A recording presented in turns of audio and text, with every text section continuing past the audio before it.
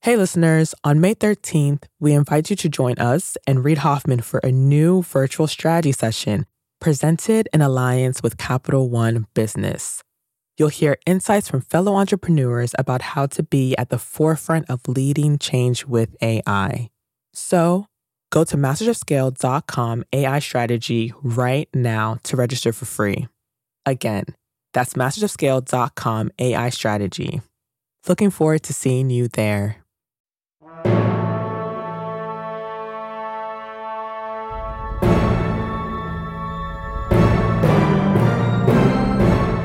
You are the framer.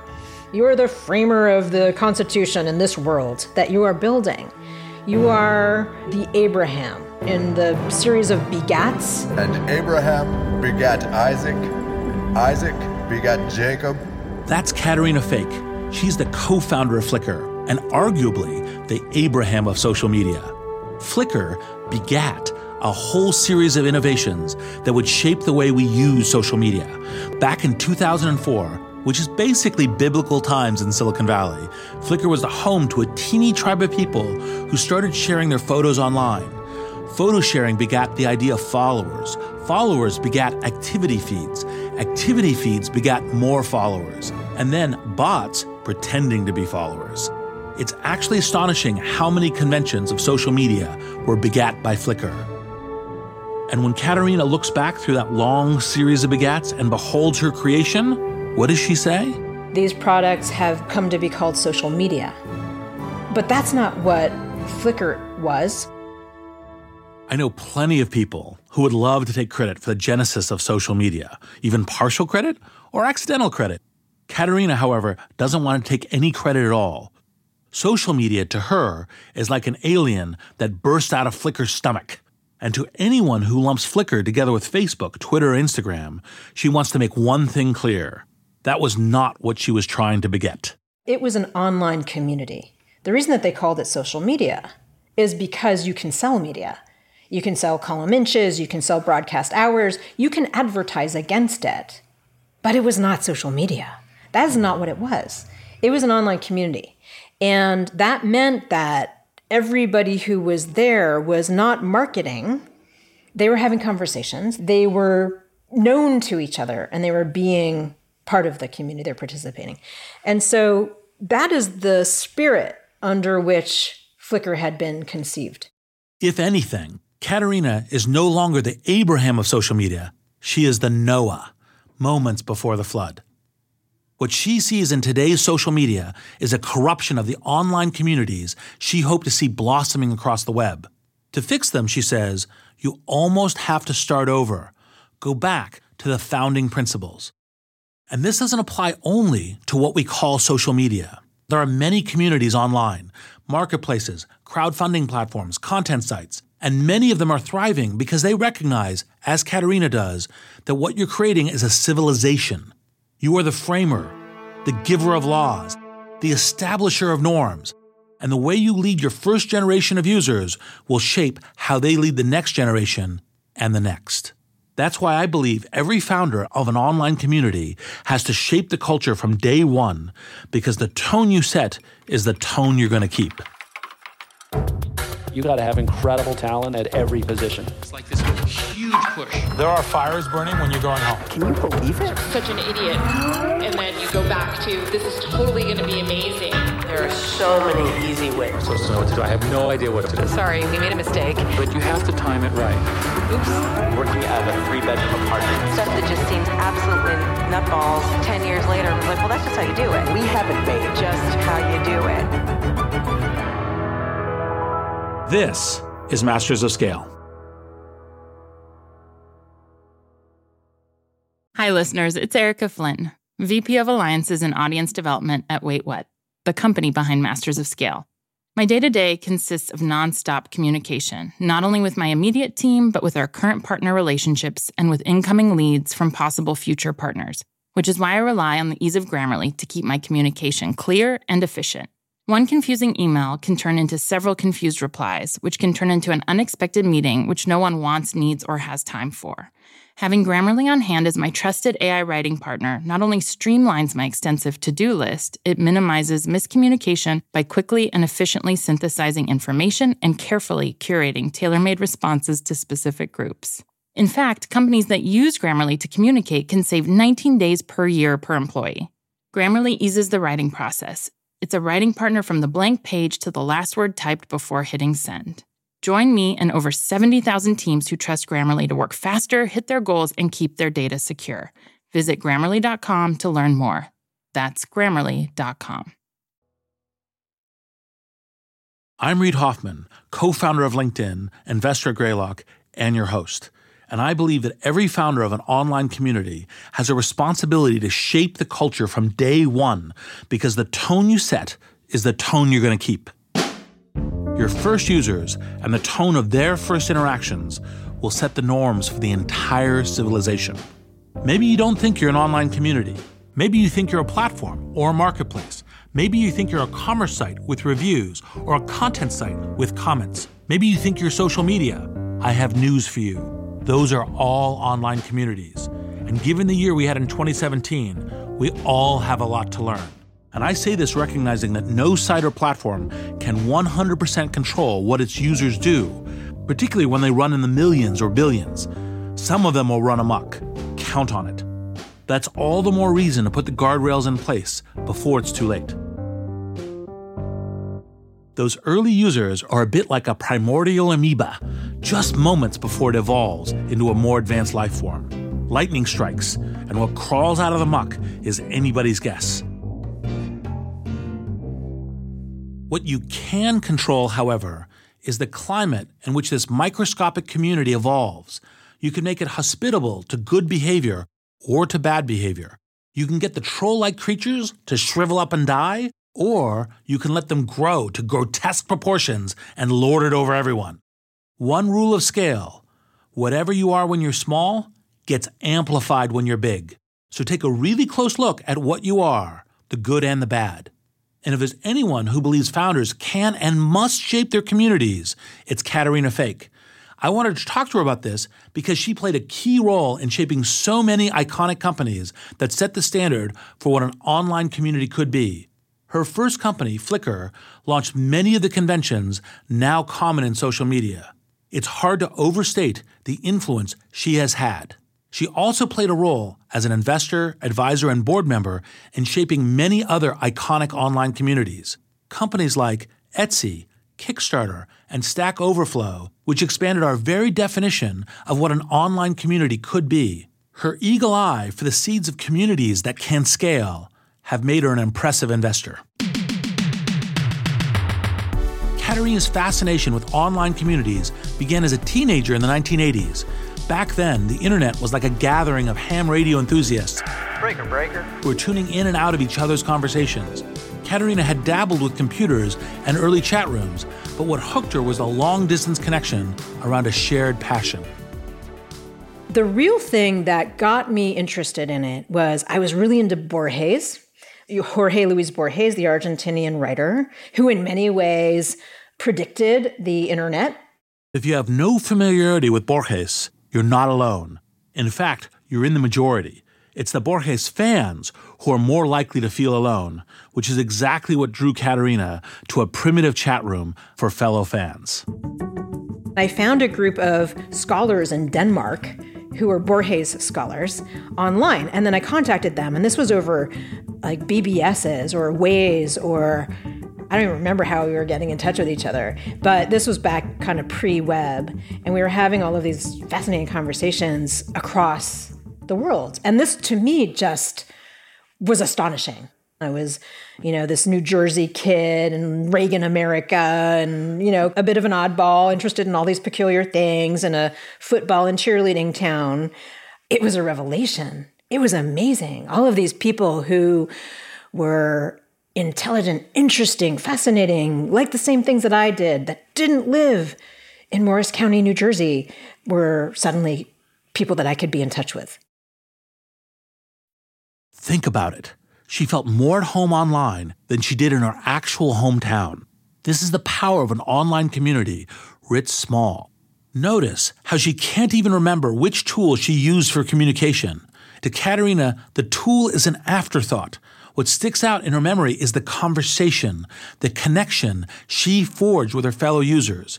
And this deep-seated appreciation for these very human factors is one of the things that sets Caterina apart from so many other entrepreneurs and investors.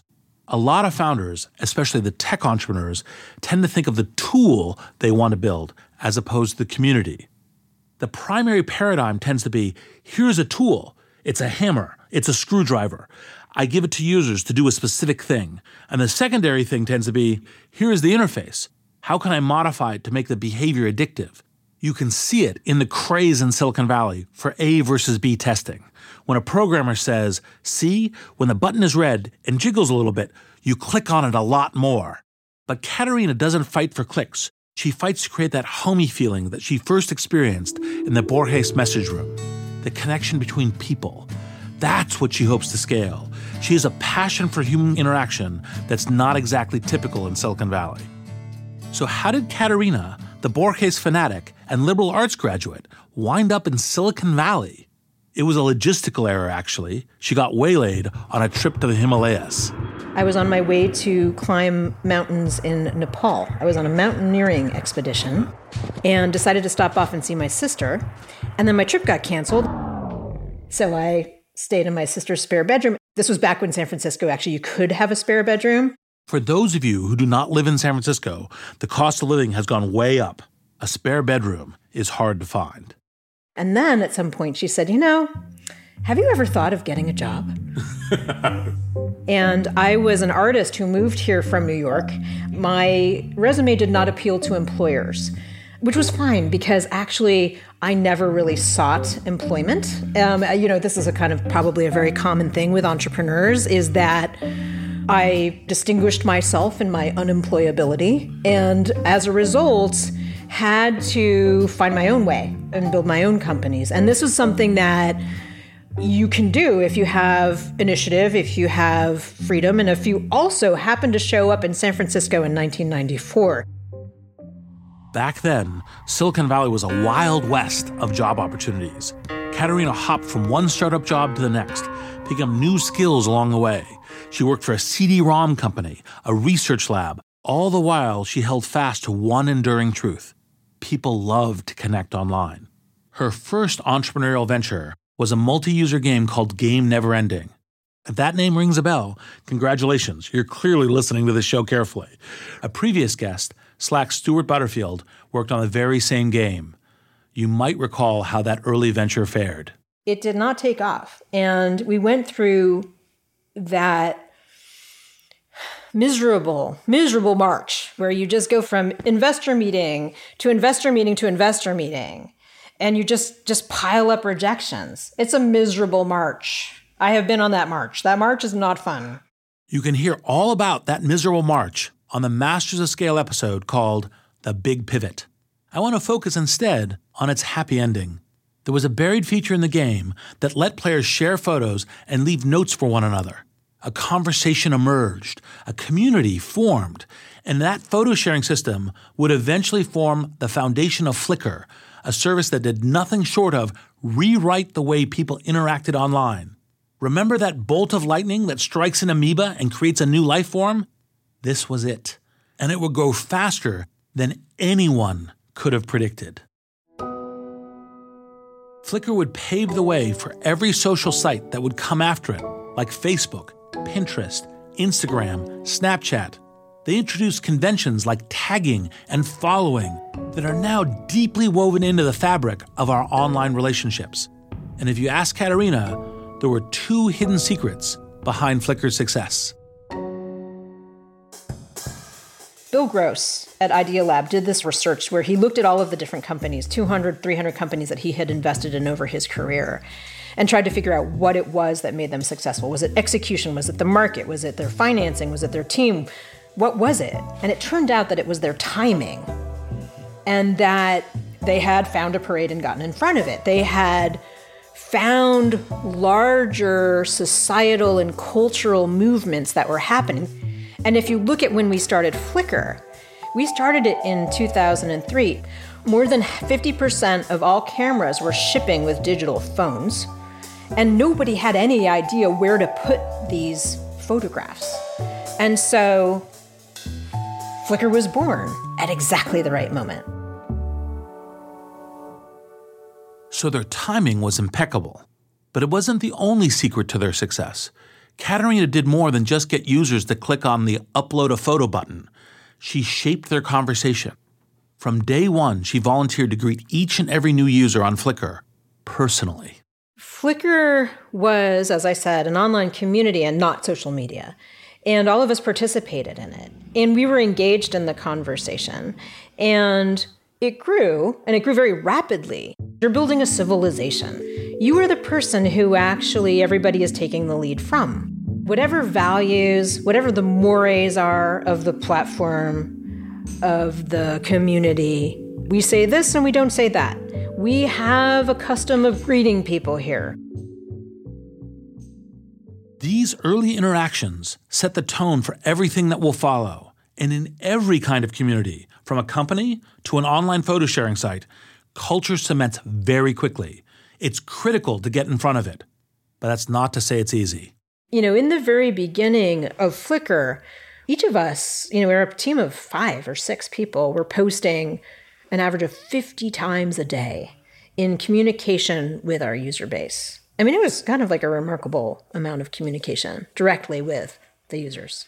Most founders would consider these social interactions grunt work and try to automate them away as quickly as possible with bots or interns.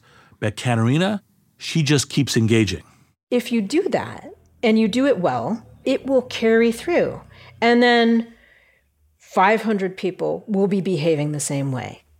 And then 5,000 people will be behaving that same way. And then eventually 500,000 people will be behaving that same way. Culture sticks. It's hard to appreciate just how much it sticks. The tone you set from day one, from the first greeting, is the tone you keep. Caterina understood this instinctively, and as counterintuitive as it may sound, she knew it was worth her time as a founder to get it right. What really astonishes her is how quickly founders try to distance themselves from the community they're trying to build. It's very rare these days for there to be direct communication between companies and their user base. In fact, they're seen as a customer service problem, eating up customer service hours, and actually most companies actually try to prevent you from getting in touch with them. You just can't spend all of the time to kind of nurture each individual person. Caterina understood instinctively not only the importance of cultivating a community, but also the complexity. Have no doubt, community building is complex and it's filled with traps. It's not sufficient to simply say hello to new users and send them on their merry way. Remember, you are building a civilization. You have to lead by example, but it will only take you so far. Sometimes you have to assert your values at the risk of losing users. And you may be surprised how quickly users test your values. Flickr was tested very early and very vocally by its users, and this shaped Caterina's fundamental approach to online communities. You have to know who you are, who you're for, and what you stand for. A very interesting case came up very early on in Flickr, which is that a great number of the users were from the United Arab Emirates. And at the same time, Britney Spears was ascendant with her bare midriff outfits. These two things were incompatible.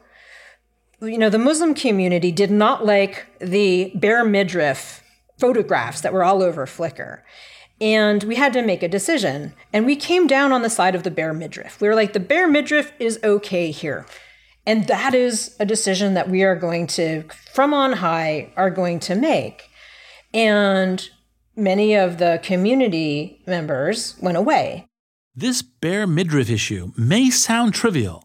In fact, decisions like these are the lifeblood of your community. It isn't that any one decision is the right decision. You can imagine other flourishing communities coming down against the bare midriff. But you have to decide. This is what I mean by creating a hospitable climate for certain types of behavior. Every founder of an online community must grapple with it daily. If you're not grappling with it, you're living with a false sense of neutrality.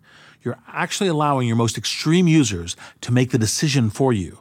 because in these cases, a non-decision is also a decision. So for example, early in LinkedIn, we created a connections game. The number of connections you have with other members was your score. We put that score front and center on your profile so that people would play the connections game. It was an excellent way to drive user growth, and we could have just let the game go on ad nauseum. There was just one problem. As users got a bit too hooked on the game, and inevitably some of them would, then that connection score would signify nothing. It would represent a pointless tally of how many hands a user could shake a day. In fact, I remember one person on LinkedIn who amassed 32,000 connections. There's no way he knew 32,000 people. So he capped the score at 500. After that, the score remained fixed, and you got stuck with a boring old plus sign. 500 plus, game over. The point is, we were aspiring to create a very real and specific social interaction. Your connections on LinkedIn had to be people you knew well enough to refer to other people that you know. Anyone who's ever attended a networking event will know how this can play out in the real world. You'll make superficial connections where you just say, hey, I bumped into you in the hallway and now we're connected. That was not the sort of interaction we were trying to recreate on LinkedIn. Instead, we wanted users to say, oh yeah, I met this person at a conference. They seem pretty interesting and solid. What they're interested in seems to be something that's interesting to you. So here, I'm passing along the introduction. That was the conversation we aimed for. That was the conversation we designed for. And that we never lost sight of. That said, some small percentage of people started putting their total number of connections in the headline because they wanted to keep playing the game. C'est la vie. The point is, you need to imagine those interactions in vivid detail. You need a hypothesis for how the community should behave so you can model the behavior you want to see. And as you see that good behavior emerge, you'll have clarity about the way forward. You can set the guardrails that keep interactions from veering off course in the often unpredictable ways that humans can. Caterina always had a clear idea of how people should engage, and this helped Flickr grow quickly and civilly into a platform with remarkably few trolls amongst a remarkably large user base.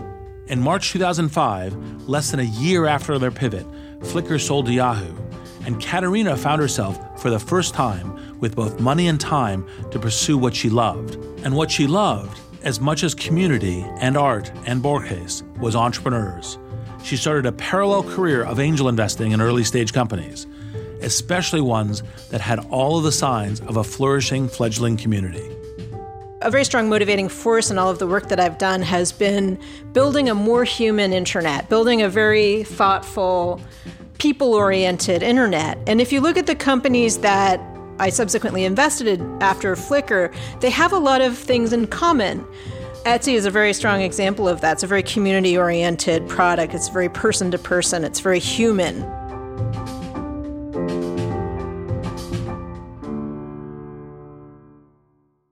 Hey, listeners. It's Jodine Dorsey, the VP of Live Events at Wait What, the company behind Masters of Scale.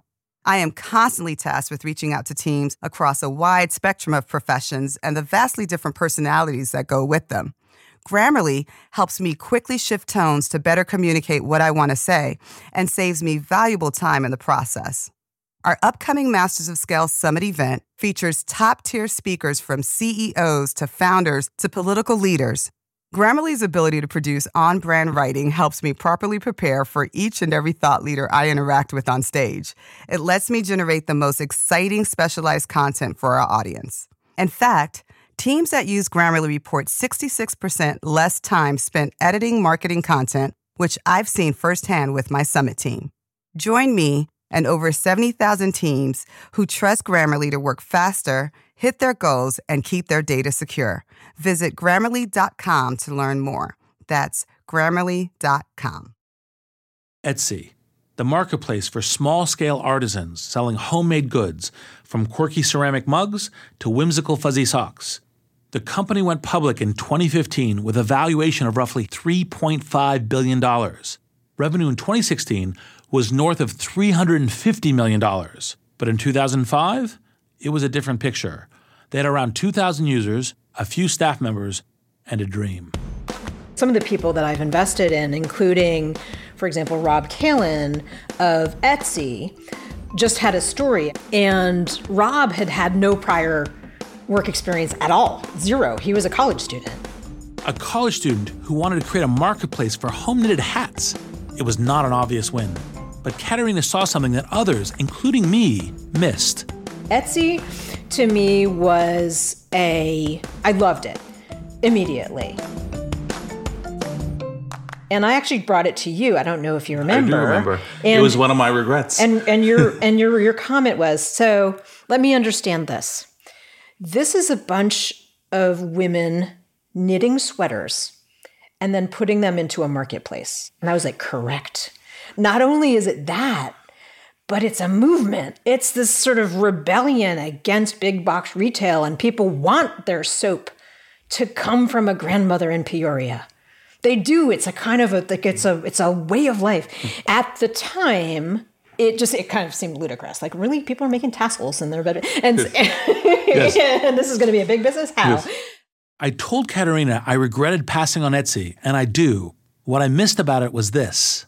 It was pitched as handmade goods. Literally, handmade goods is the opposite of scale. Like, you can't make handmade goods. I mean, I can hire a bunch of people maybe to make handmade goods, and it's kind of a factory, and how many can they make? How do you grow your business? How scalable is that? It's a little bit like, are you creating the corner bookstore, or are you creating Amazon, right? Or are you creating the gourmet chocolatier, which is really cool, or are you creating, Godiva or Nestle, right? And so I was kind of like, well, that's cool, but it isn't really a good investment. My mistake was not realizing that once you get to a network-connected world, that what business people call TAM, total addressable market, isn't significantly higher than you think. Because, for example, I was going as well, is it just like the gourmet chocolate store in San Francisco? It's like, no, because it's an online marketplace, it's the gourmet chocolate store in every city, each different, and you get a piece of them. And then it would have gone, oh, actually an early stage investment in that might actually be reasonable. And so part of the mistake was, when she presented to me, it was before it was venture invested, right? I could have put in money essentially as an angel. And, I don't know what Etsy's valuation is today, $2 billion, something like that. But, that would have been probably 50x investment. Oops. Right? Maybe 20x. Oops. But this latent potential is what Caterina saw from the start. I asked her about it.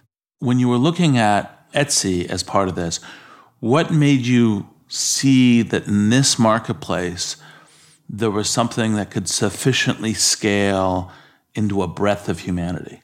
What made you look at Etsy and go, this isn't just a knickknacks thing, but actually, in fact, is a handmade or a custom-made revolution? One of the things that was missed was that it was a principally female marketplace, right? And at the time, it was 2005, 2006. There were a few examples of that, but Etsy was also a market that appealed to a certain kind of semi-countercultural group. Caterina called this one right because she was looking for different markers than I was. She saw in Etsy a start of a countercultural movement, a movement that placed the value on the homemade, the artisanal, the local. It was another parade she could get in front of. There is definitely something to be said for positioning yourself as outside of something or as counter to something. It gives you a stronger sense of identity. I stand for this, and I am not that. I'm not big box retail. I'm not Walmart. I'm not Target. I'm handmade soaps by grandmas in Peoria.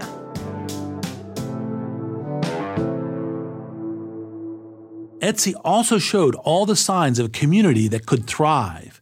When Caterina took a close look at those first 2,000 sellers, what she saw was not just willing merchants, but passionate community members.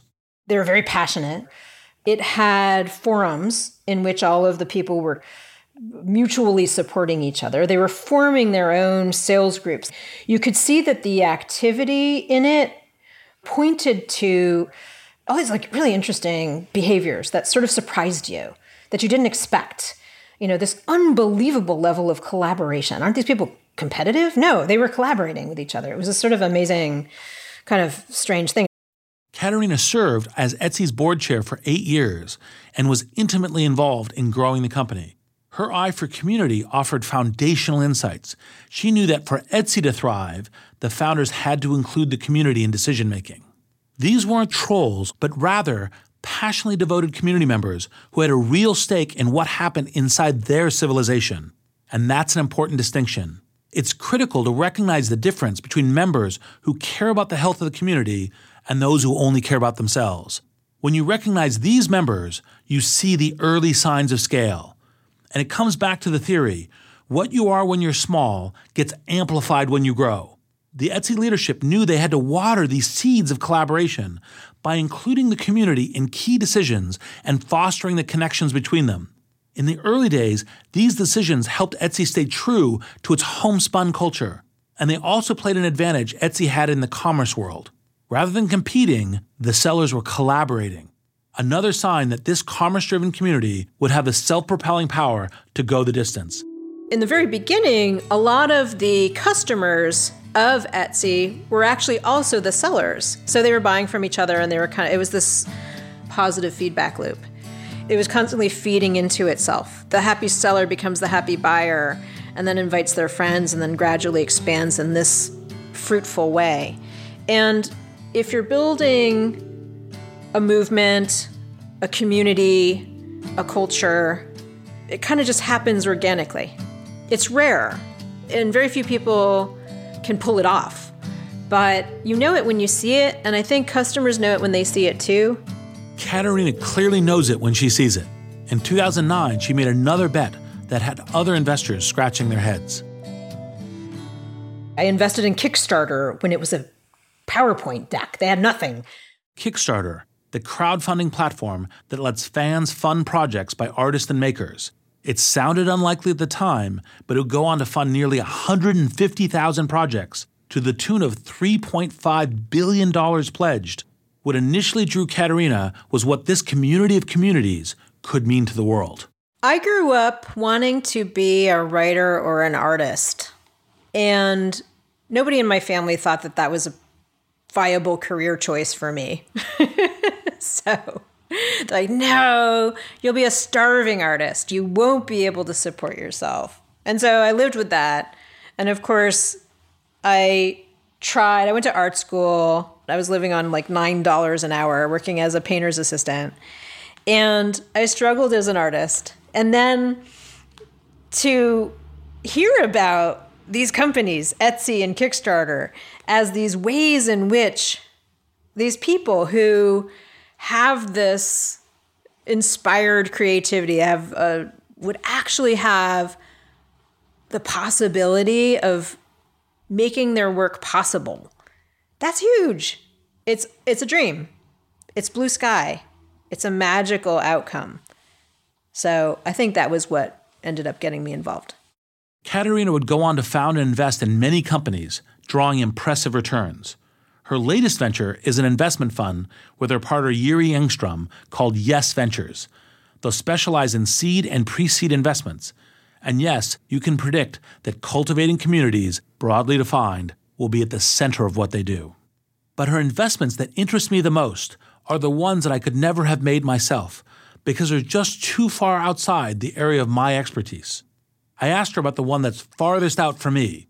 It was another investment in a passionate community, but of a totally different sort. What was your vision of the possibility in Blue Bottle? Mm-hmm. How did you see it as something that could interestingly scale into being a great product and a great company? You could see that there was this incredibly strong culture and a very strong seed had been planted. It had that very human element. It had that mystique. It had a creation myth. It had this eccentric location in this alley.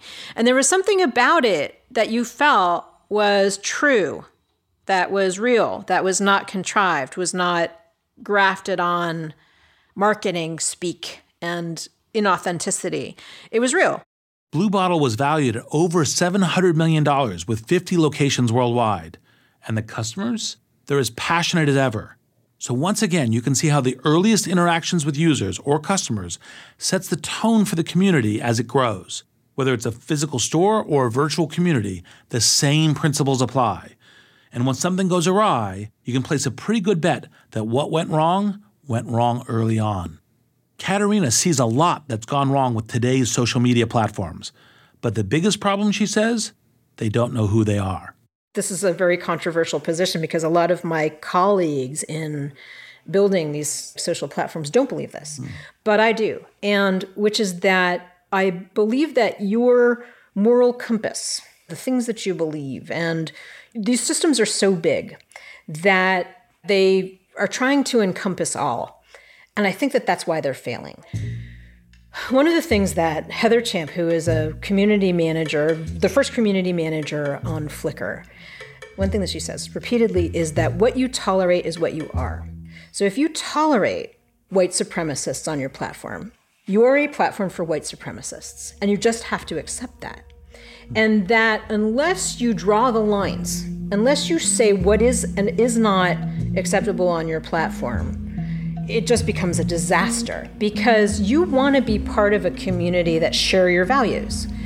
And you don't share values with white supremacists. I generally agree with Caterina. In the case of Flickr, they tolerated the bare midriff and they welcomed the Britney Spears fans. But they drew a bright red line at white supremacists. And the truth is, every founder of an online community tends to draw lines like this in their heads. They just tend to get a bit sheepish about stating them aloud, and with good reason. There's a standard way of thinking about this in Silicon Valley, which argues that large online platforms are inherently objective and do not have values of their own. I think this is incorrect. All platforms are in fact value-laden. The question for a very large platform then becomes, how do you create a set of values that has the kind of shared objectivity? For example, on the Facebook side, they say, well, what people click en masse demonstrates their actual preferences, what they actually like. And so we have a democratic platform that promotes what people click on. It's a reflection of actual behavior and preferences. You might reply, well, if you let that run wild, we'd all be clicking on the 7 deadly sins all the time, whether it's nude pictures, hate speech, a photo of a baby cheetah sitting on your new Maserati. And that's real, by the way. Look it up on Rich Kids of Instagram if you don't believe me. Anyway, the list goes on. We know that those are our triggers, and we don't want to be collectively reduced to our basest instincts. We don't want to become a quivering mass of the 7 deadly sins. On the other hand, when people say, well, you know, Facebook should have human editors, I think, oh, human editors? And they'll decide what 2 billion people who use Facebook today should and should not see? Who are these trusted supervisors who will oversee Facebook's Ministry of Truth? So it's a tricky question. I'm not sure I know where to strike the balance between editorial anarchy and Orwellian control. The question has actually dogged the creators of online communities since the invention of the internet. But if we reframe the question as, how do we invigorate good behavior so it drowns out the bad and ugly behavior, then the solution comes into view. First, invigorate the good behavior from day one. Make that the foundation of your community. At the very least, you'll have a wall between your first users and the barbarians at the gate. Second, never tell yourself the battle for civility has been won. It hasn't. It never will be. The barbarians are coming. But if you arm your community with good tools, good manners, and good examples from day one, you'll be ready. I'm Reid Hoffman. Thank you for listening.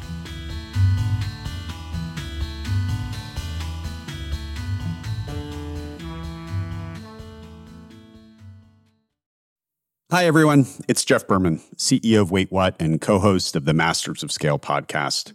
Like many of you, my to-do list changes by the minute. Whether I'm working with partners or hashing out legal documents or brainstorming with our team, there is never a shortage of tasks that require attention and constant communication. Like Masters of Scale co-host Reid Hoffman, I know artificial intelligence is a huge part of our future, and Grammarly is an enterprising leader in AI.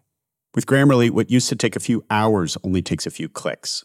It's like having a collaborator for my writing, helping me generate better first drafts and tailoring messages to our specific audiences. It's not only a superior AI tool, it is a safe AI tool. And as a CEO, security is always top of mind. Grammarly has 14 years of experience and a business model that never sells our data. Security has been a priority since day one and continues to be integral to Grammarly's values today. Join me and over 70,000 teams who trust Grammarly to work faster, hit their goals, and keep their data secure. Visit Grammarly.com to learn more. That's Grammarly.com.